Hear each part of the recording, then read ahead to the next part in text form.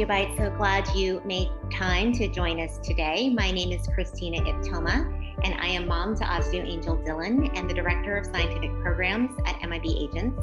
And today on Osteobites, we are talking with Dr. Robert Kanter and Dr. Robert Rabune from UC Davis about their study on inhaled recombinant human IL-15 dogs with naturally occurring pulmonary metastases from osteosarcoma or melanoma. It's a phase 1 study of clinical activity and correlates of response. Thanks so much, Dr. Kanter and Dr. Rabune, for joining us on Osteobites today. We are going to be talking with them about this results from the study in dogs. And so we're really looking forward to some slides with some cute dogs in them. That's going to be the highlight for today. I'm really happy to have you, and thank you, Vicki, for joining us as our panelist today. Vicki is an Osteo Warrior and MIB Agents Junior Advisory Board member. A little bit more about our guest today. Dr. Kanter is a surgical oncologist with clinical expertise in the multidisciplinary management of sarcomas. He also runs a translational research laboratory, which focuses on the therapeutic and mechanistic effects of combining natural killer cell immunotherapy with other treatment modalities to overcome NK dysfunction in the tumor microenvironment of solid tumors, including sarcomas in both humans and dogs. He serves as a co-leader of UC Davis Comprehensive Cancer Center's Comparative Oncology Program, and his laboratory is one of a select group of labs internationally, which is studying canine NK cells, including first-in-dog studies of canine immunotherapy and adoptive transfer of NK cells in dogs with osteosarcoma. And Dr. Rabune is an associate professor for the Department of Surgical and Radiological Sciences and associate director at the Center for Companion Animal Health at the UC Davis School of Veterinary Medicine. As a veterinary oncologist, his research focus is in the fields of comparative and translational oncology, with specific interests in metastasis and novel therapeutics. He received his Bachelor of Science and Doctor of Veterinary Medicine degrees from Cornell University, and he didn't have to travel far for those since he originally hails from Ithaca. And he received his PhD in cancer biology from the University of Texas at Houston. After completing his clinical residency training in medical oncology at Colorado State University, he joined the faculty of UC Davis in 2008. Welcome, Dr. Kanter and Dr. Rabune, and welcome to everyone joining us today. Please feel free to add any of your questions for both doctors in the Q&A. And before we get started, we have a couple of announcements.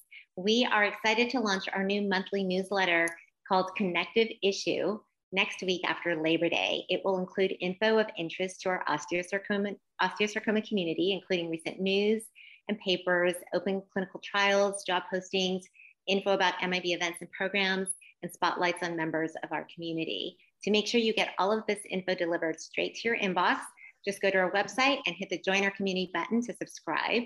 And there are a couple more ways you can support MIB Agents and our programs now and in September for Childhood Cancer Awareness Month. You can still outrun osteosarcoma with us for the rest of the month. You can run, walk, cycle for a 5K, 10K, or half marathon, and you can rack up your mileage for the whole month of September. It's a really great way to raise awareness for childhood cancer and also raise funds. And we'll put a reg link in the chat if you're interested in participating in that. And you can also make and sell bows for the mailbox or the front porch for your community, or you can just purchase a bow, which will also help raise awareness and funds for pediatric cancer. And we'll put some more information about that in the chat as well. And we would like to thank the sponsor of this episode, BTG Specialty Pharmaceuticals. BTG provides rescue medicines typically used in emergency rooms and intensive care units to treat patients for whom there are limited treatment options. They're dedicated to delivering quality medicines that make a real difference to patients and families through the development, manufacture, and commercialization of pharmaceutical products. Their current portfolio of antidotes counteracts certain snake venoms and the toxicity associated with some heart and cancer medications. Their drug Veraxase is for high-dose methotrexate toxicity. And then with that, I'll hand it over to Vicki to introduce herself. Hi, everyone. My name is Vicki Hoy, and as Christina said, I'm a Junior Advisory Board member and an Osteo Warrior. I'm currently studying finance at Villanova, and I'm actually in my dorm right now, but I had to blur the background because it's a little bit messy in my dorm, but I'm a week into classes now. Anyways, I'm so excited for our guests today, so feel free to take the stage, Dr. Kanter. Okay, well, great. Well, thank you very much. It's a real pleasure to be here today. And, we really appreciate the invitation to talk to you about our work and our interest in osteosarcoma, specifically related to dogs, but obviously also related to humans. And thank you for that very kind introduction. As was mentioned, we're going to be talking to you today about our work in immunotherapy in dogs with all kinds of cancer, but in particular osteosarcoma, because osteosarcoma is actually a very common cancer in dogs.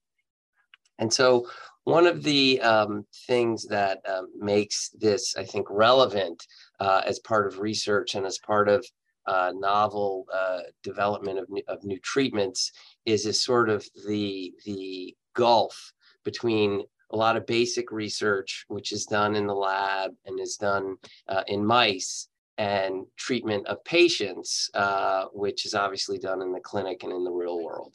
And in the lab, we're frequently studying very homogeneous cohorts. Okay, the mice are usually young, they're usually female, because like mice are like people, females fight less than the males.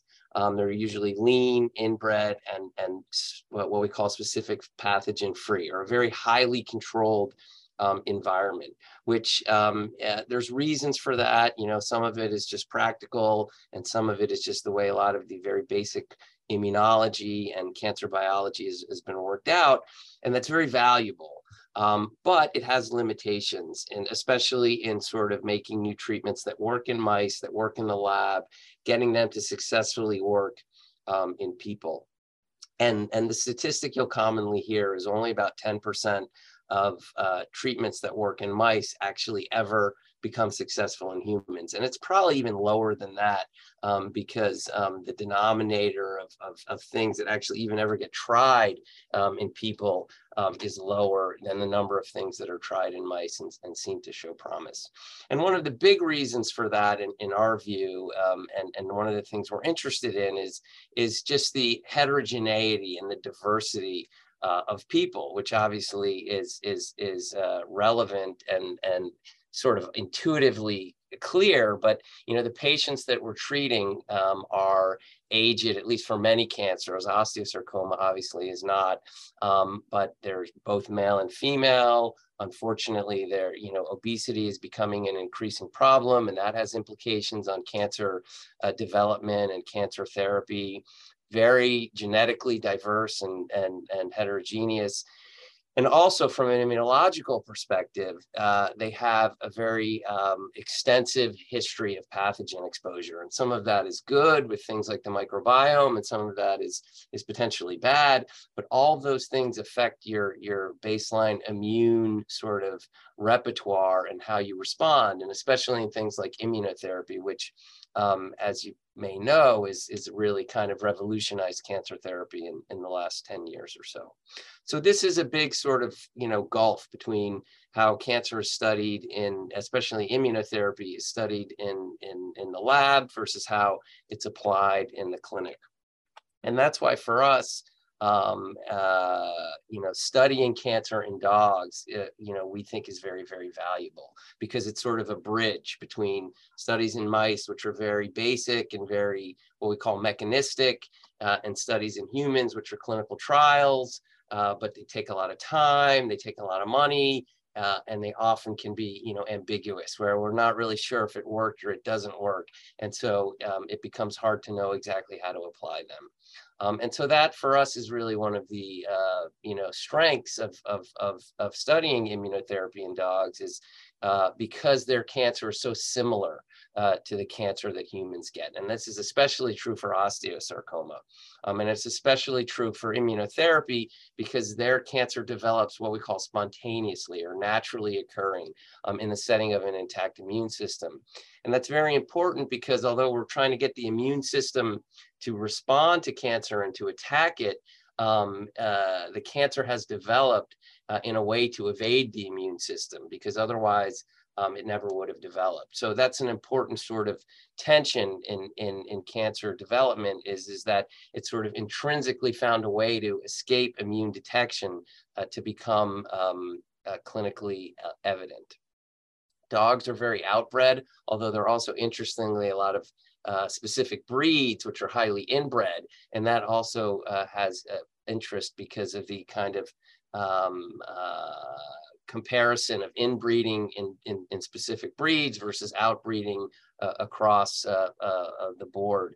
And we know certain diseases and cancers are more prone in certain breeds. And again, that's very interesting because it can help, give insights in terms of the interaction between genetics and cancer and immunotherapy.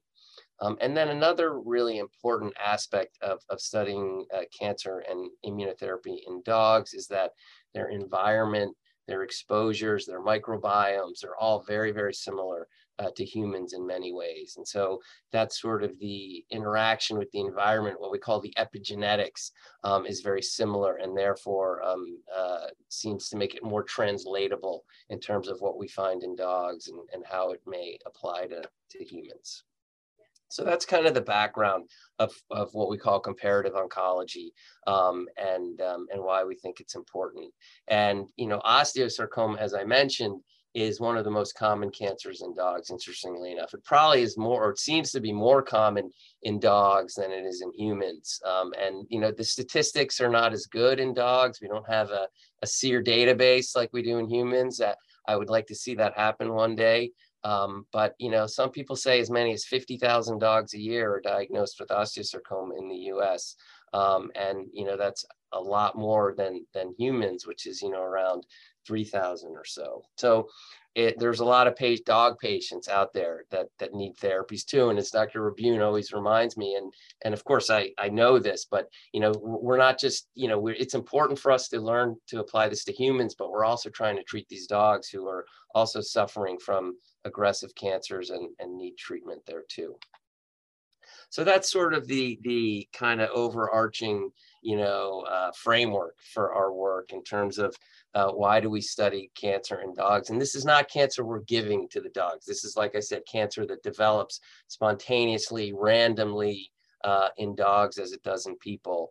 And it's for us an opportunity to speed translation, test out new therapies, which may take, too long or too expensive, or just never get a chance to test them out in humans, and to really kind of, advance the immunotherapy pipeline, which is especially important for osteosarcoma. It's especially important for natural killer cell therapy, which is something that we're very interested in. And there's really a unique chance to really do some of this work in dogs.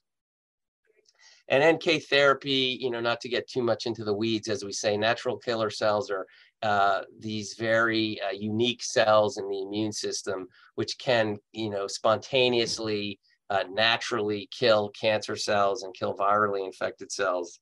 And so there's a lot of interest in trying to get them to work in cancer as a cancer therapy.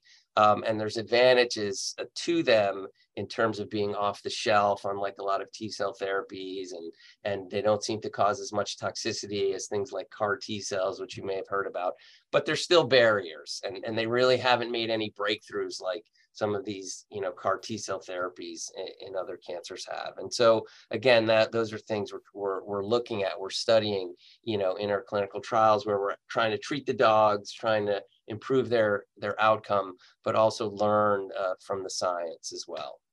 So this is the trial that we just published on, and Dr. Rabune is going to kindly give more details about it. And he, not only is a close collaborator and scientist, but he's also the clinician who's taking care of these dogs, and he develops a very close relationship with them. But this is the schema where we were giving inhaled, so that giving it as a breathing treatment, interleukin-15, which is a cytokine, a very strong stimulant of the immune system, and giving it in an inhaled fashion in order to deliver it directly to the lungs, where lung metastasis are a major problem in dog osteosarcoma, just like human.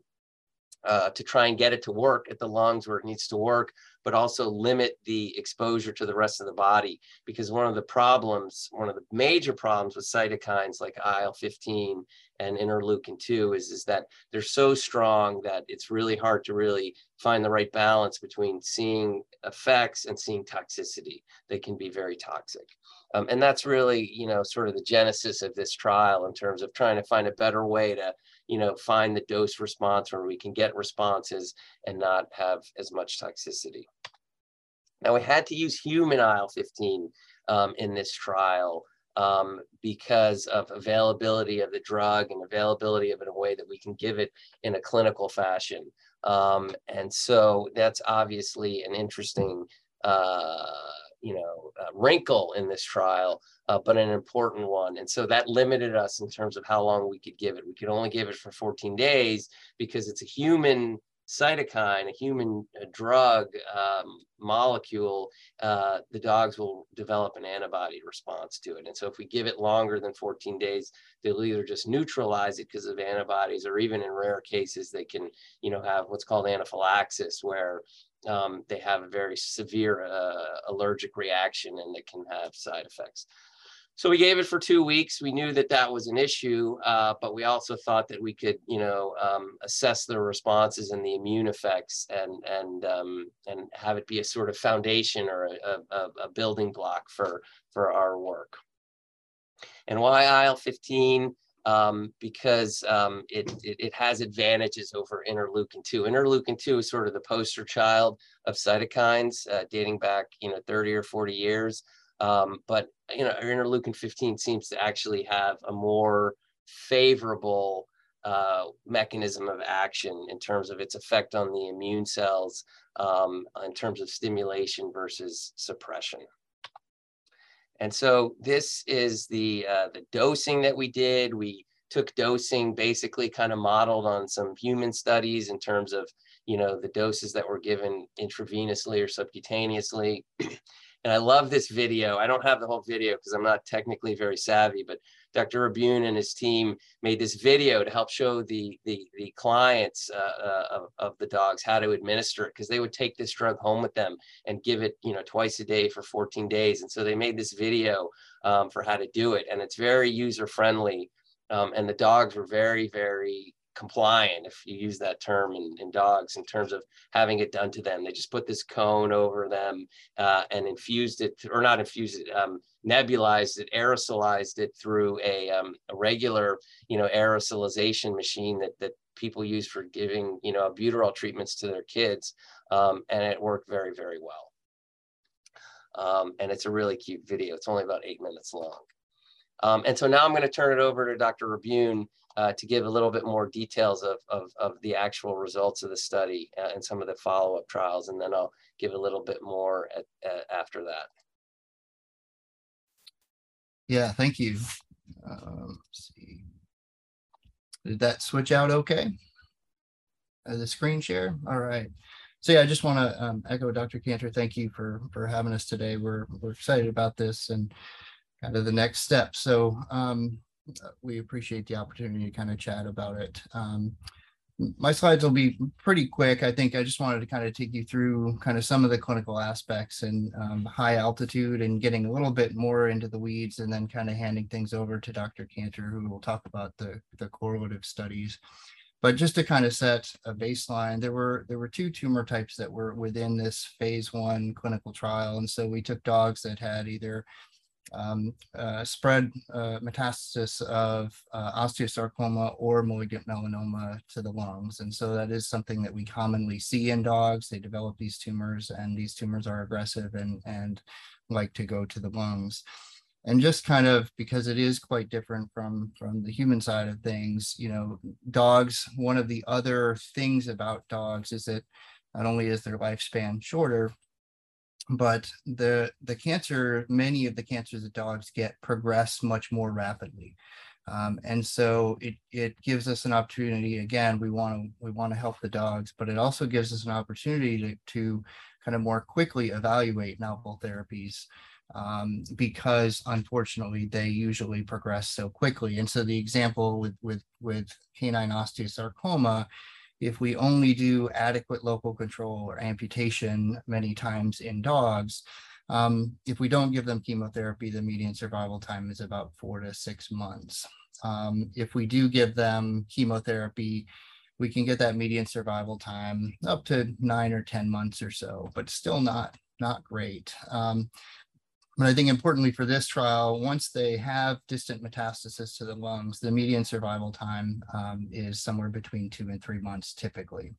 And these numbers are quite similar in melanoma. We don't have great chemotherapy that works for melanoma, but again, reasonably short or fairly short survival times, and particularly when they have spread to lungs, it's very short. And so I think that's an important kind of baseline going into the data that we're going to show you. So keeping that in mind, and also realizing this was a phase 1 trial. And so Dr. Kanter showed very nicely that, you know, we kind of, for a phase 1, the primary thing that we're looking for is actually to determine what a safe dose is. So typically that's been kind of a maximum, what we call maximum tolerated dose. So we kind of use this step up to see, you know, what is a safe dose to give. And so it really is a very early clinical trial, because not all of these dogs are getting the same dose. And the very low dose, the first ones enrolled, might not have any toxicity, but it might also not have any efficacy. And so as we go up, kind of the risk and potential benefits kind of both go up. And so, you know, the first step in evaluation of combination therapies, which was our ultimate goal here, to either combine with NK delivery or to combine with standard of care chemotherapy, we first needed to find out what dose is safe.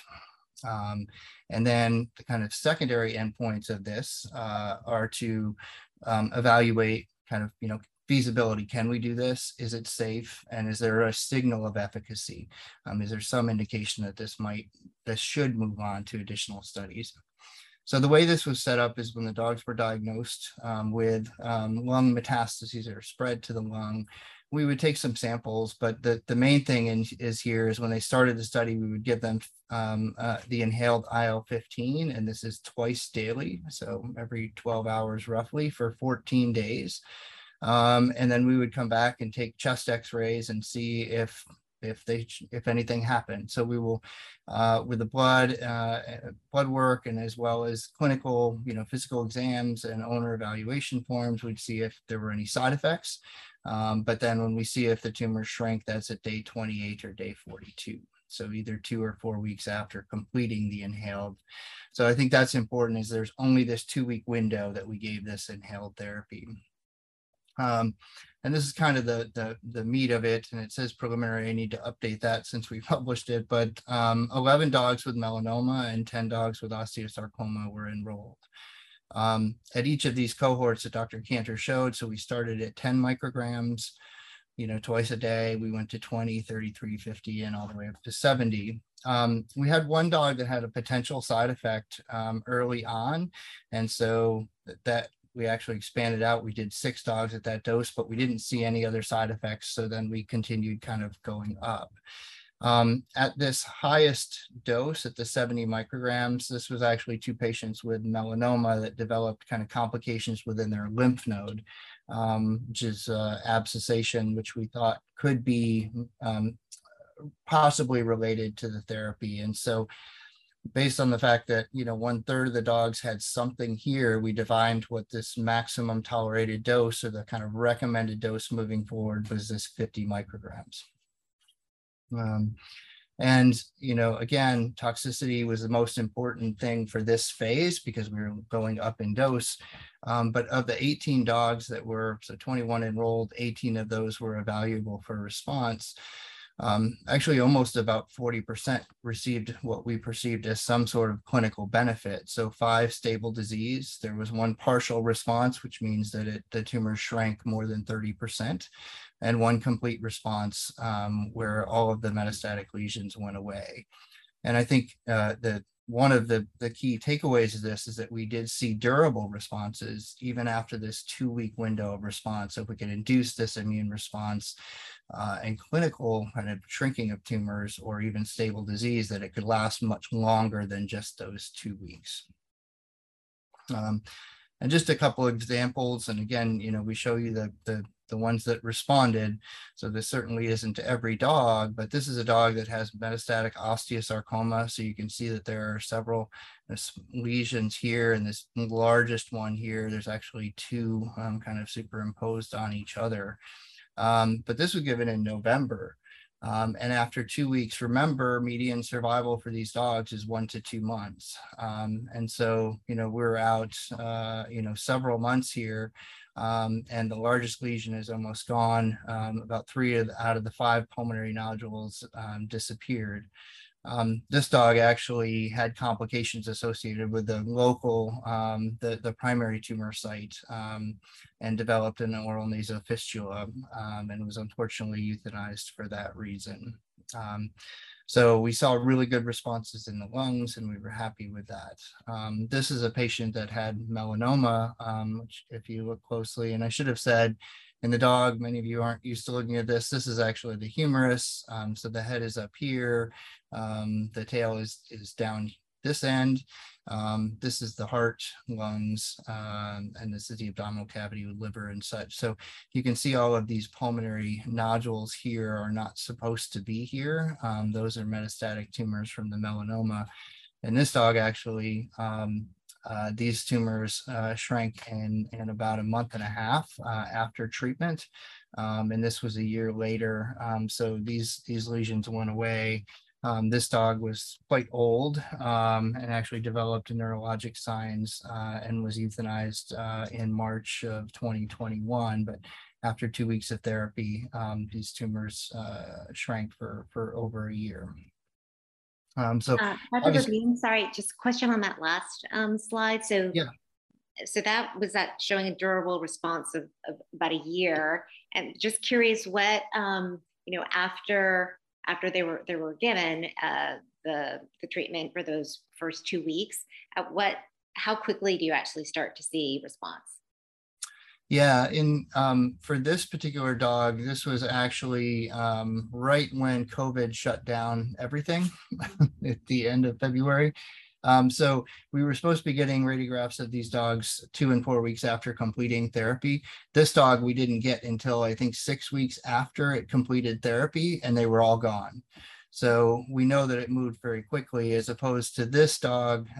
For time's sake, I didn't show it, but this dog actually had stable disease in the first month, and then they shrunk and continued to shrink over the next 3 months. So a little bit different in those 2 patients, but good question.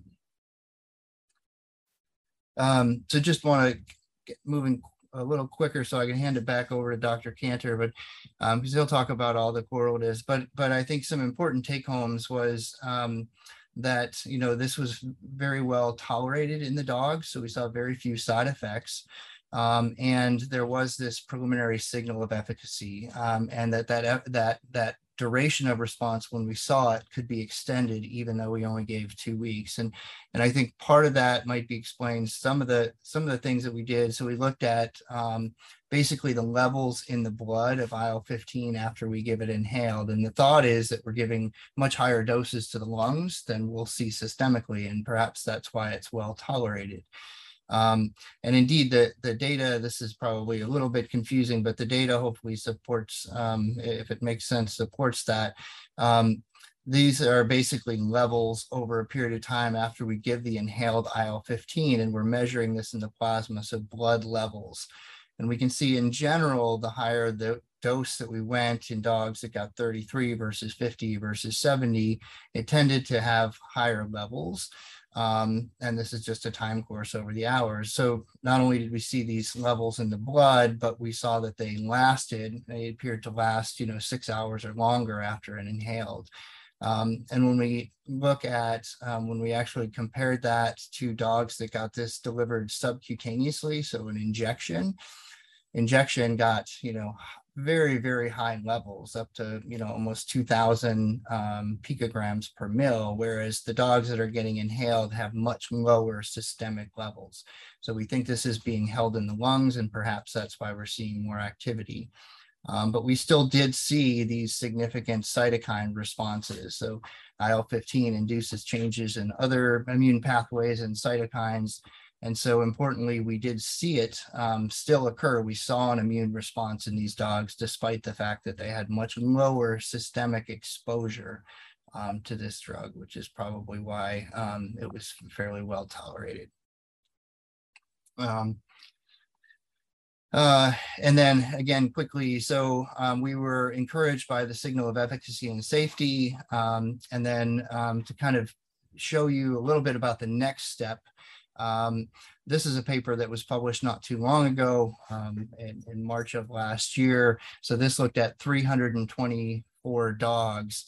And I told you that, you know, the standard of care for these dogs are amputation, and we follow them with standard chemotherapy. So this paper then randomized them to get a couple other things. But one of the major things that came out of this for the veterinary side is that we realized in this large population of dogs that carboplatin chemotherapy fails in about 40% of dogs very, very quickly. And so at even 15 weeks, despite the fact they got 12 weeks of chemotherapy, 40% of dogs are developing metastatic disease that early. And so based on that, we realized that, you know, there is this cohort of dogs that do very poorly with chemotherapy. And so what we wanted to essentially do is design a study where we could combine this with chemotherapy in some way to see if we could help out those dogs that fail very early. Because if we wait until after chemo, it's too late for these dogs.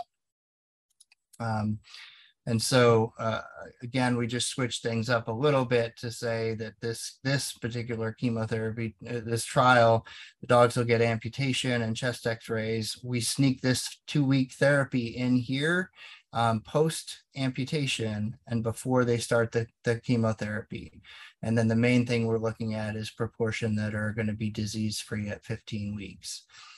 So hopefully that makes sense. I know I'm going a little bit quickly here.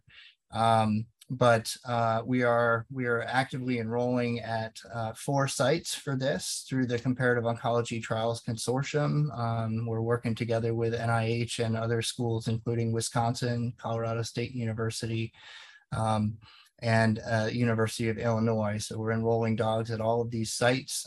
We've got the majority of dogs, I want to say we've got about 39 out of the 40 dogs enrolled. So we're moving very quickly on this and looking at to see if we can potentially help these dogs that fail early, or if it may even do better, you know, in addition to chemotherapy long term. So acknowledgement slide, but for the sake of time, I will hand things back over to Dr. Cantor. So yes, as Dr. Abune mentioned, you know, the results of our phase 1 trial we thought were encouraging. We saw some actual tumor shrinkage, some responses. We saw stable disease, and also about an additional 5 dogs. And given that it was only 2 weeks of therapy, we thought that was meaningful. And we established a maximum tolerated dose for follow-up trials and a recommended phase 2 dose. And what we also saw in some of the correlative studies, which I won't belabor, is we saw that the immune system in these dogs was responding. The NK cells and the T cells were being activated, suggesting that was the mechanism, that the inhaled interleukin-15 was stimulating the immune system and stimulating what we call the cytotoxic lymphocytes, which can attack cancer. And one of the things we looked at are what's called killing assays, which is when you take your NK cells and you expose them. This is in vitro, you know, in the lab. We take the blood back to the lab and we isolate the NK cells, or we take just the overall white blood cells in the blood, which have NK cells, and we mix them with tumor cells. And in this case, you know, an osteosarcoma cell line from dogs. And we look at the number of tumor cells that get lysed or get killed by the blood cells. And our hypothesis is that we would see increased cytotoxicity or increased killing over time in response to the drug, the cytokine therapy, and that the dogs who had the greatest increase in killing potential killing activity would have the best response. And that's basically, you know, in a nutshell, what we saw, which was very encouraging. And we looked at both melanoma and osteosarcoma because this, as was mentioned, this trial included both of those types of cancer because those are both very aggressive cancers in dogs, and they both are cancers that go to the lungs and often go just to the lungs. So treating lung-only disease is a significant research need.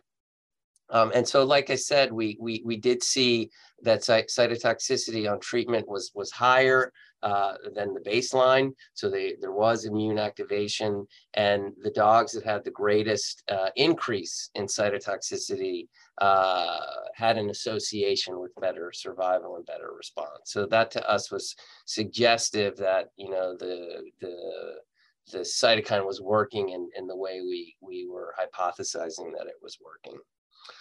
And we were also doing, and we continue to do, high throughput sequencing on the immune system. So we're not doing as much sequencing of the tumors, although that's obviously important and something we're interested in, but we're interested in sequencing the immune cells and looking at their RNA profile of you know, how they're being turned on or turned off by the drug and by the cancer and so forth. And what we saw, this was early on, about the first 7 dogs before COVID really shut everything down, was that there was a grouping based on the NK gene signatures between the dogs who responded. Here, this was patient number 4 and patient number 2, versus the dogs that didn't respond. So there was a separation or a clustering based on clinical outcome, at least, you know, or, you know, in this smaller sample size. And what was also interesting, because these, remember, we get samples over 4 time points, was that they tended to kind of group by dog. So the different colors, I don't know if you can see this, represent different dogs, and the different shapes represent different time points. And there is some movement by time point, particularly in the patients who did better. But they're still, you know, grouping by color, which suggests that a lot of it seems to be, at least in this setting, sort of hardwired in. So, and that's one of the controversies, or not controversies, these sort of areas of interest in the field is, do you respond based on kind of where your immune system is at the beginning, or do you respond because of the way you change over time? Because, you know, everybody kind of starts out the same, but some people respond differently. And at least in our data, if that makes sense, it seems to be that it's based on where they are kind of at the beginning, and whether that's because their immune cells are different genetically, or, like I said, epigenetically because of their exposures and all that stuff is an open question, and one we're very interested in. And we've been continuing our sequencing because that's really one of the best ways to analyze NK cells, especially in dogs, and looking at some of these questions, and also looking at how it kind of fits in to the you know, different species that are so important, humans and mice. And this is some other kind of cool data that we find very interesting, kind of circling back to the whole issue of inbred versus outbred. And dogs are sort of right in the middle. And this is a complicated you know, graph here, what we call a similarity matrix. But if you look at these boxes here, the colors represent how closely linked the sequencing data are between the subjects. Now, mice are highly inbred, obviously, and so their NK cell sequencing is almost superimposable. And humans are highly outbred, and so there's tremendous diversity. But what's interesting is that dogs are in between. And for this study, we did just beagles. And so even though beagles are an inbred breed, so to speak, they still have kind of an intermediate between humans and dogs in terms of their NK cell sequencing profile. So how does this relate to humans? I mean, obviously, we sort of mentioned that osteosarcoma is very similar, and dog physiology, cancer biology, immunology are similar, but obviously it's not exactly the same. And so more work needs to be done. And one of the ways we can even see this is osteosarcoma is more common in younger people, in humans. It's, adolescent and young adult, primarily, but interestingly in dogs, it's more of an older dog affliction. And the other thing that's interesting about dogs is it's more common in larger dogs, larger breeds. And so is that, because they just have bigger bones? I mean, obviously, probably not, but why is that is a question, because that's seems to be a subtle difference between people. So there are important similarities, obviously, but it's also important to remember that there are differences as well. So we are also, one of the ways we think this is relevant to humans is that obviously we know that immune cells and tumors are important. And one of the problems with osteosarcoma and just sarcomas in general in humans is they tend to be infiltrated by low numbers of immune cells. But even though there are typically low, more is better. And we see this is some of our own data from a prior publication, but other people have published that in human sarcomas, more immune cells are better. And that primarily is for T cells, which has historically been the main interest in immunotherapy. But we've been looking at it in NK cells, and these are from human samples.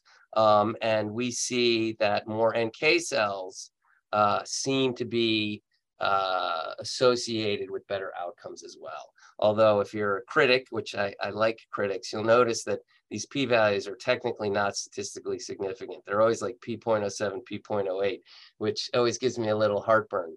But hopefully it's not spurious. But this seems to be suggestion that NK cells are also important in human sarcomas. And so, that's number one why we think this could be relevant to humans. And then what we've been looking at more so in detail in some of these benchtop and what we call correlative assays, we've been looking at TIGIT.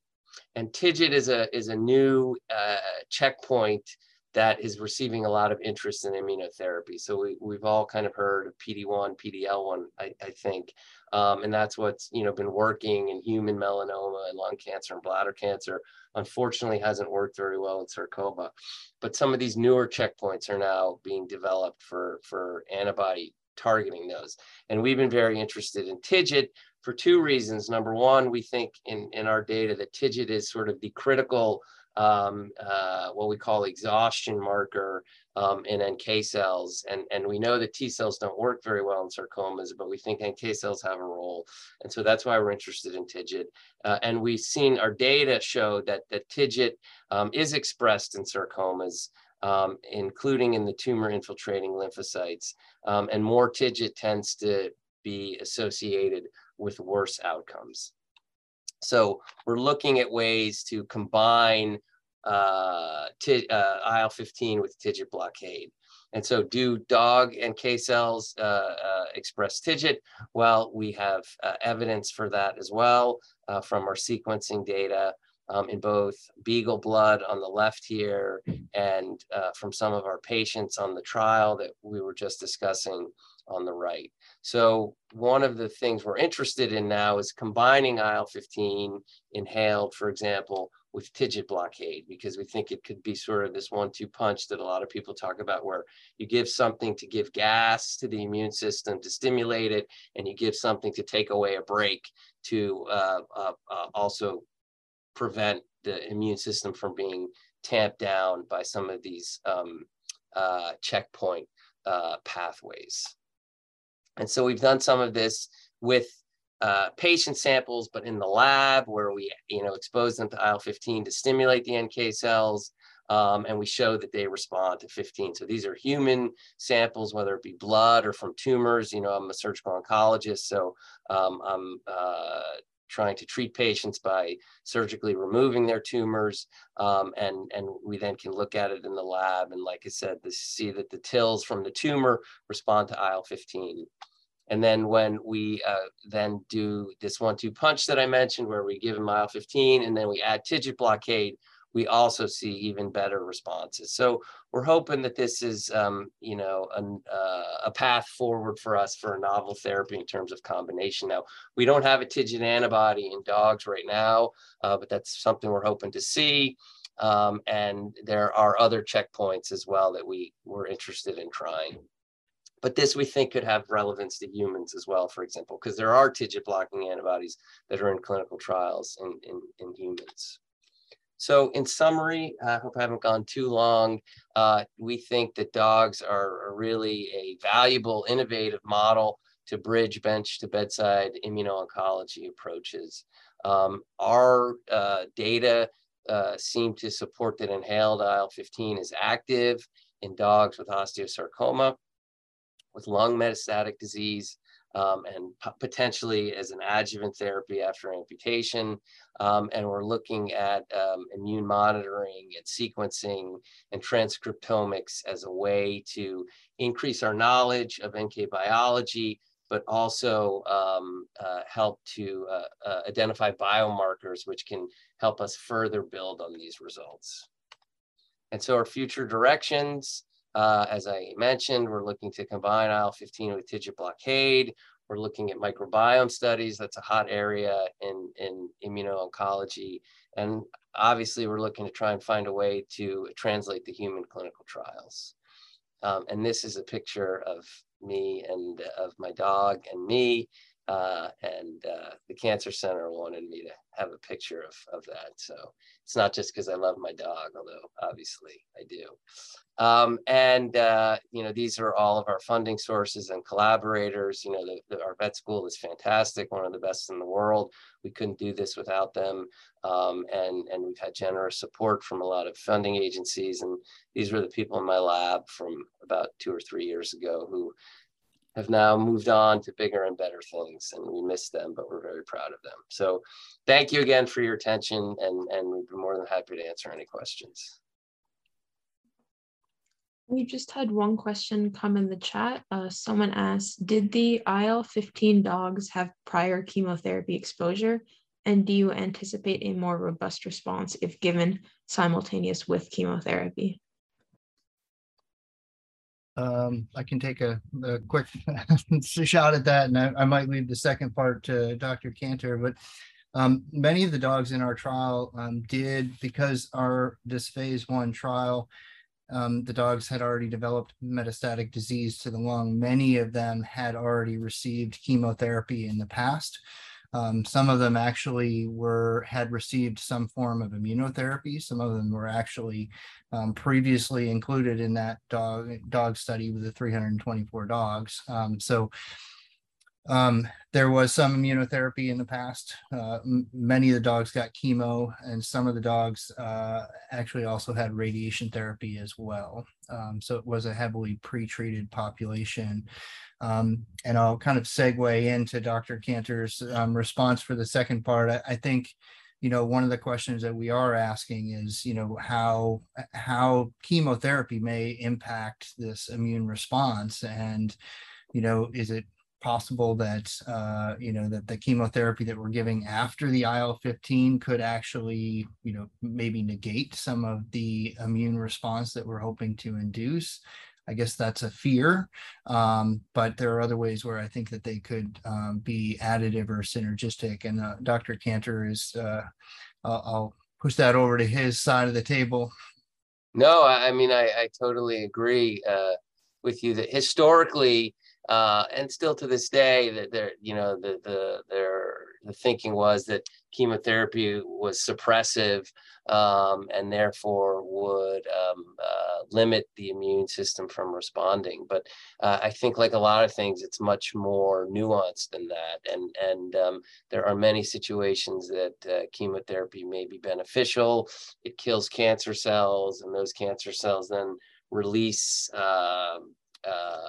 antigens, part of the cells that then can be picked up and stimulate the immune response. And it depends on the type of chemo. Different chemos affect the immune system and the other cells in the body in different ways. So it's actually an area of a lot of interest right now. Is combination therapy in general is obviously very important, but how to kind of rationally combine them. And there are some studies that show that chemotherapy actually can promote or increase immune responses.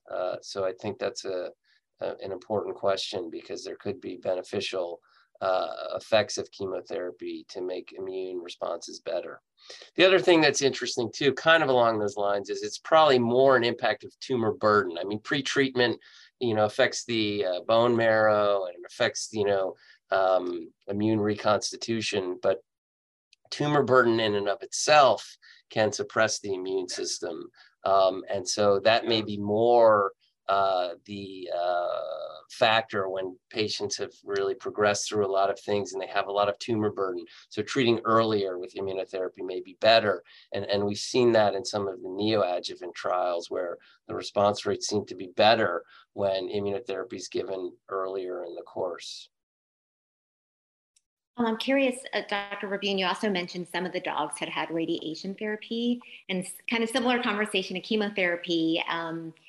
If there's any kind of synergistic value of radiation therapy in triggering immune response. And I'm wondering if in your data, you have any like correlative data on that, kind of the response in dogs that received radiation therapy? Yeah, no, it's a great question. And I mean, I think, the how we build this into the kind of the traditional therapies is something that we're actively working on. And so just kind of following up real quick that, Dr. Kanter and I have a trial that's moving forward, which is, we haven't talked about, but based on kind of giving a little bit of chemotherapy prior to starting the inhaled. So we are kind of testing all those scenarios. And for the radiation, yeah, Dr. Kanter actually collaborated with one of the radiation oncologists here, Dr. Kent, who is actually one in the photo early on.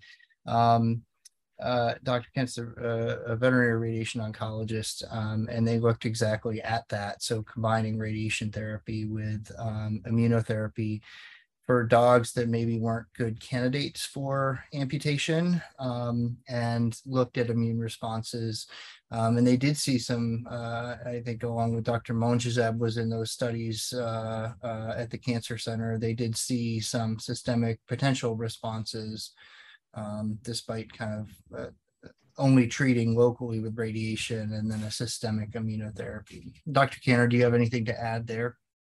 No, I agree. Again, it seems to be that the radiation sort of acts as a kind of vaccination type of thing, where it kills cancer cells, and those cancer cells then get picked up by the immune system and act as a priming of the immune system to respond.